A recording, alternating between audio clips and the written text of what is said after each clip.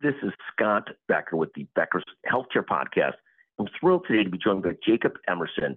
Jakob covers payer issues and insurance issues at Becker's Healthcare and does a better job of it than anybody I know in the country. Jakob, what are we seeing on the payer side currently? What's going on in that world? Yeah, thanks, Scott. Good to talk with you again. So two things that I thought we could talk about today. We're seeing health systems, a few of them in the first few months of the year, sell their health insurance subsidiaries. And this is a trend that we saw occur last year as well. It's a difficult business to operate in. So we're seeing a few systems make moves in that direction. And then I thought we could also talk about some pieces of an interview I had recently with the former CMS Administrator, Dr. Don Berwick. I sat down with him to talk about Medicare Advantage. And we also recorded a podcast together for Becker's. And so I encourage any listeners listening today to take a listen to that. We did publish that this week. So some really interesting insights from him on the state of the Medicare Advantage program. And so I'm not sure which one to tackle first because they're both such interesting issues. Don Berwick's one of the brightest people in the healthcare world and a brilliant, thoughtful person. Why don't you give us a couple insights from the discussion with Don Berwick?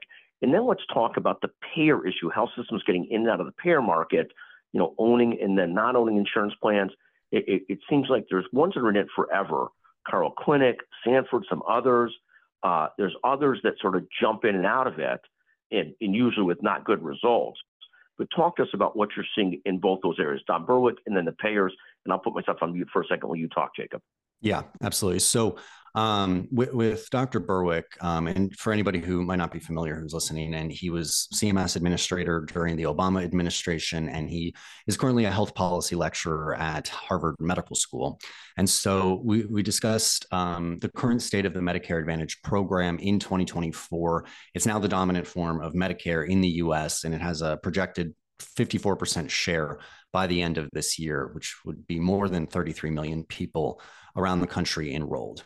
But at the same time, there's new estimates as of January from MedPAC saying that Medicare Advantage plans will drive an additional $88 billion in payments to the program this year compared to what traditional Medicare would have received for the same services. So basically I asked him, what are his broad thoughts, given those two facts on the state of Medicare Advantage as we start off this year? And he said, I think that the original ancestral idea of MA was fantastic to lower costs, to find better health outcomes.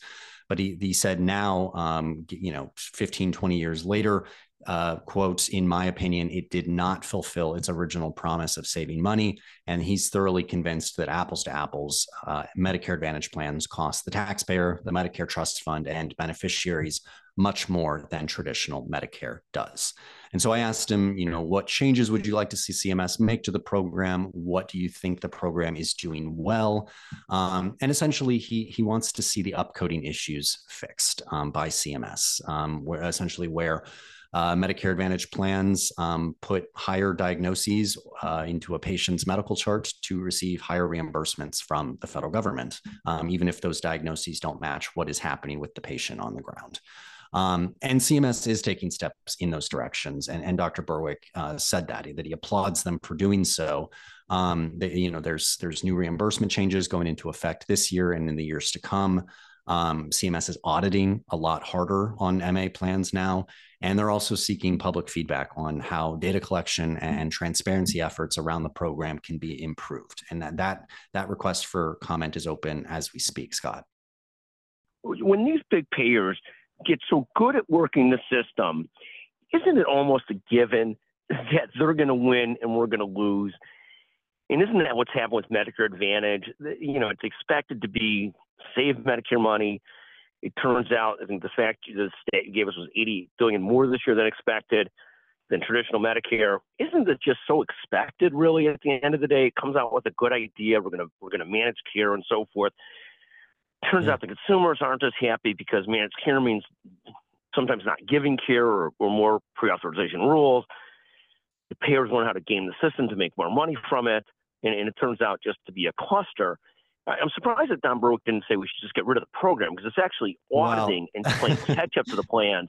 That's brutal. Playing audit and catch up to the plans that are so much more sophisticated than the government is. Yeah. Seems like a brutal way to try and play the game. You're predicting exactly what I was going to say, Scott. He did actually say that by the end. I asked him, what do you want the future of Medicare as a whole to look like? And does he think that all seniors will eventually have no choice but Medicare Advantage? And it is what he said, what you just said. He quote, I would like to see Medicare Advantage slowed or stopped right now, or at least forced to have better carriers.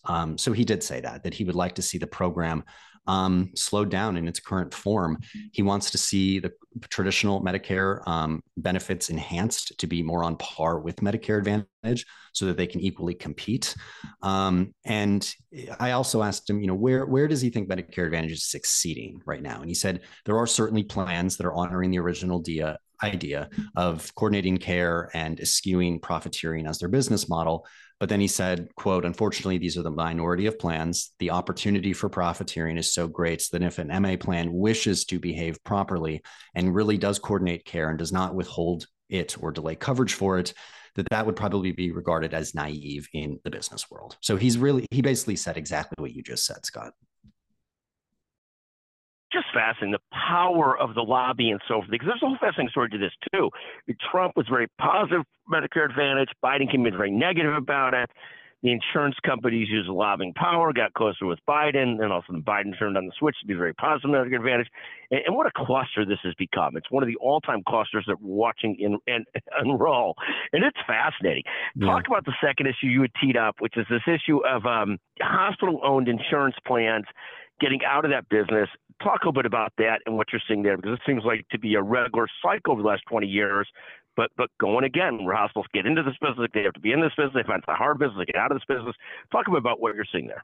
Yeah, absolutely. And I should preface by saying, I think you have a much better perspective on this, Scott, given your history in the industry and seeing how it's ebbed and flowed with different systems operating health insurance subsidiaries. But just in the first few weeks of this year, we've seen 2 health systems announce plans to sell their insurance subsidiaries. Bay State Health, which is in Springfield, Massachusetts, is selling their subsidiary to Point 32 Health, which is an insurer that owns, or a parent company that owns, Tufts Health Plan and then Harvard Pilgrim Health Plan. And then ProMedica out of Toledo, Ohio, they're also selling their subsidiary Paramount Health to Medical Mutual of Ohio, which is an insurer with over 1 million members.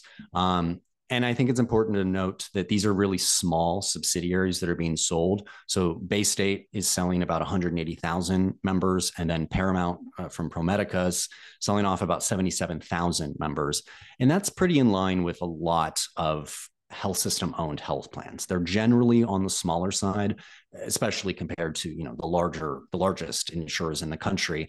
They're generally pretty small. They're almost always under 1 million members, but usually even smaller than that. We're talking in the low hundreds of thousands. And this isn't, as you mentioned, this is not a trend from just this year. Back in November, Ascension, Wisconsin finalized a deal to sell its stake of Network Health to Freighter. And Network Health offers health plans across Wisconsin. And then we saw a Medicare Advantage plan subsidiary from Mary Washington Healthcare, which is out of Virginia. They shut down their Medicare Advantage plan, though it did only have about 3,000 or so members. And so when we've talked to experts about this issue in general, a lot of systems, I think, like to have their own insurance subsidiaries to get further upstream to the payer source of reimbursement. But I think it can be very difficult to complement what are 2 very different businesses. And then the other thing is that a lot of health systems really operate almost entirely in the Medicare Advantage space. And that's a very difficult business to operate in financially, as we've seen even the largest carriers show in the past quarter, with Humana, for example, reporting $500 million in losses just in one quarter. And they obviously operate predominantly in Medicare Advantage. So I think that's probably where a lot of this is stemming from, just that insurance is a very difficult business to be successful in. And I think some of these health systems I think this trend is suggesting that for us. It's fascinating. There's multiple different business healthcare lessons there. One is what somebody calls stroke of the pen risk, which is the stroke of the pen here is Medicare Advantage changes a little bit. People got into Medicare Advantage because for a couple of years, people were making so much money in that. So smaller systems chase that. And then very quickly that business changed in the wrong direction and they're stuck with that's their business. That's one thing. Second is always had to be in business when you're competing against other players that have so much greater scale and where you've not made it your core business. So for some of these hospital systems, they get into the insurance business, but they haven't really built out a full insurance team like you have at a big payer, and they have nowhere near the scale to go to competing against. So it becomes a very hard business to compete in, and it's also not a small catch business. It's not a business that you could really run on small capital. So many great lessons here, and I will point out when Jakob says, Scott, you've seen a lot more of this than I have. I will point out what he means is that I'm a lot older and getting ancient. He doesn't mean that in a positive way, just for our audience's understanding. Now, I say that somewhat jokingly, but maybe with age there's wisdom, which there's not much. There's certainly no more than yours. But no, we have seen this over the course of years. Hospitals get in and out of being in an insurance business, and it's a hard business. And if you're going to do it, you got to really choose to stay in it. And it's no business for a small system to be in, unless you really own your geographic area. But even then, it's very hard because the scalability required to do this right is significant. Jakob, as always, thank you for joining us on the Becker's Healthcare Podcast. It's always great to visit with you. You too. Thanks, Scott. It's so important for leaders at the top of organizations to keep learning, stay sharp, grow their networks. To help our audience better do this in a more simplified, personalized, and meaningful way, Becker's Healthcare has launched My BHC. It's your trusted Becker's Healthcare experience and more, with content, connections, events, and learning opportunities. Join the community free of charge at www.my.beckershospitalreview.com, and we'll see you there.